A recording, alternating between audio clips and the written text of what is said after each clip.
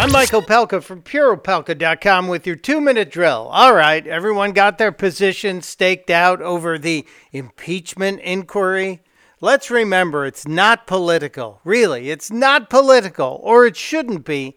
At least that's what Joe Biden told us years ago when the Republicans were looking to impeach and eventually did impeach Bill Clinton. And the election of a president is the only nationwide vote the American people will ever cast. And that's a big deal.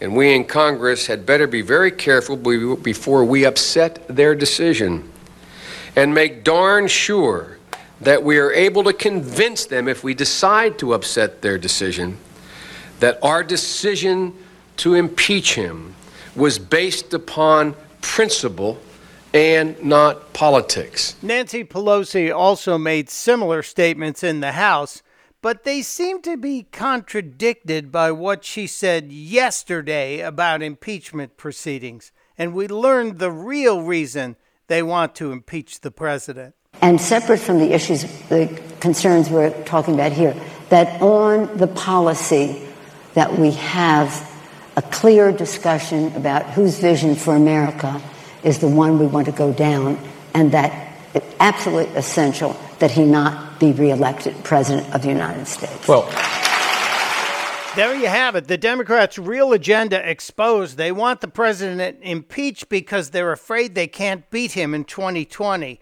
It's about to get interesting. Testudo, my friends. Testudo.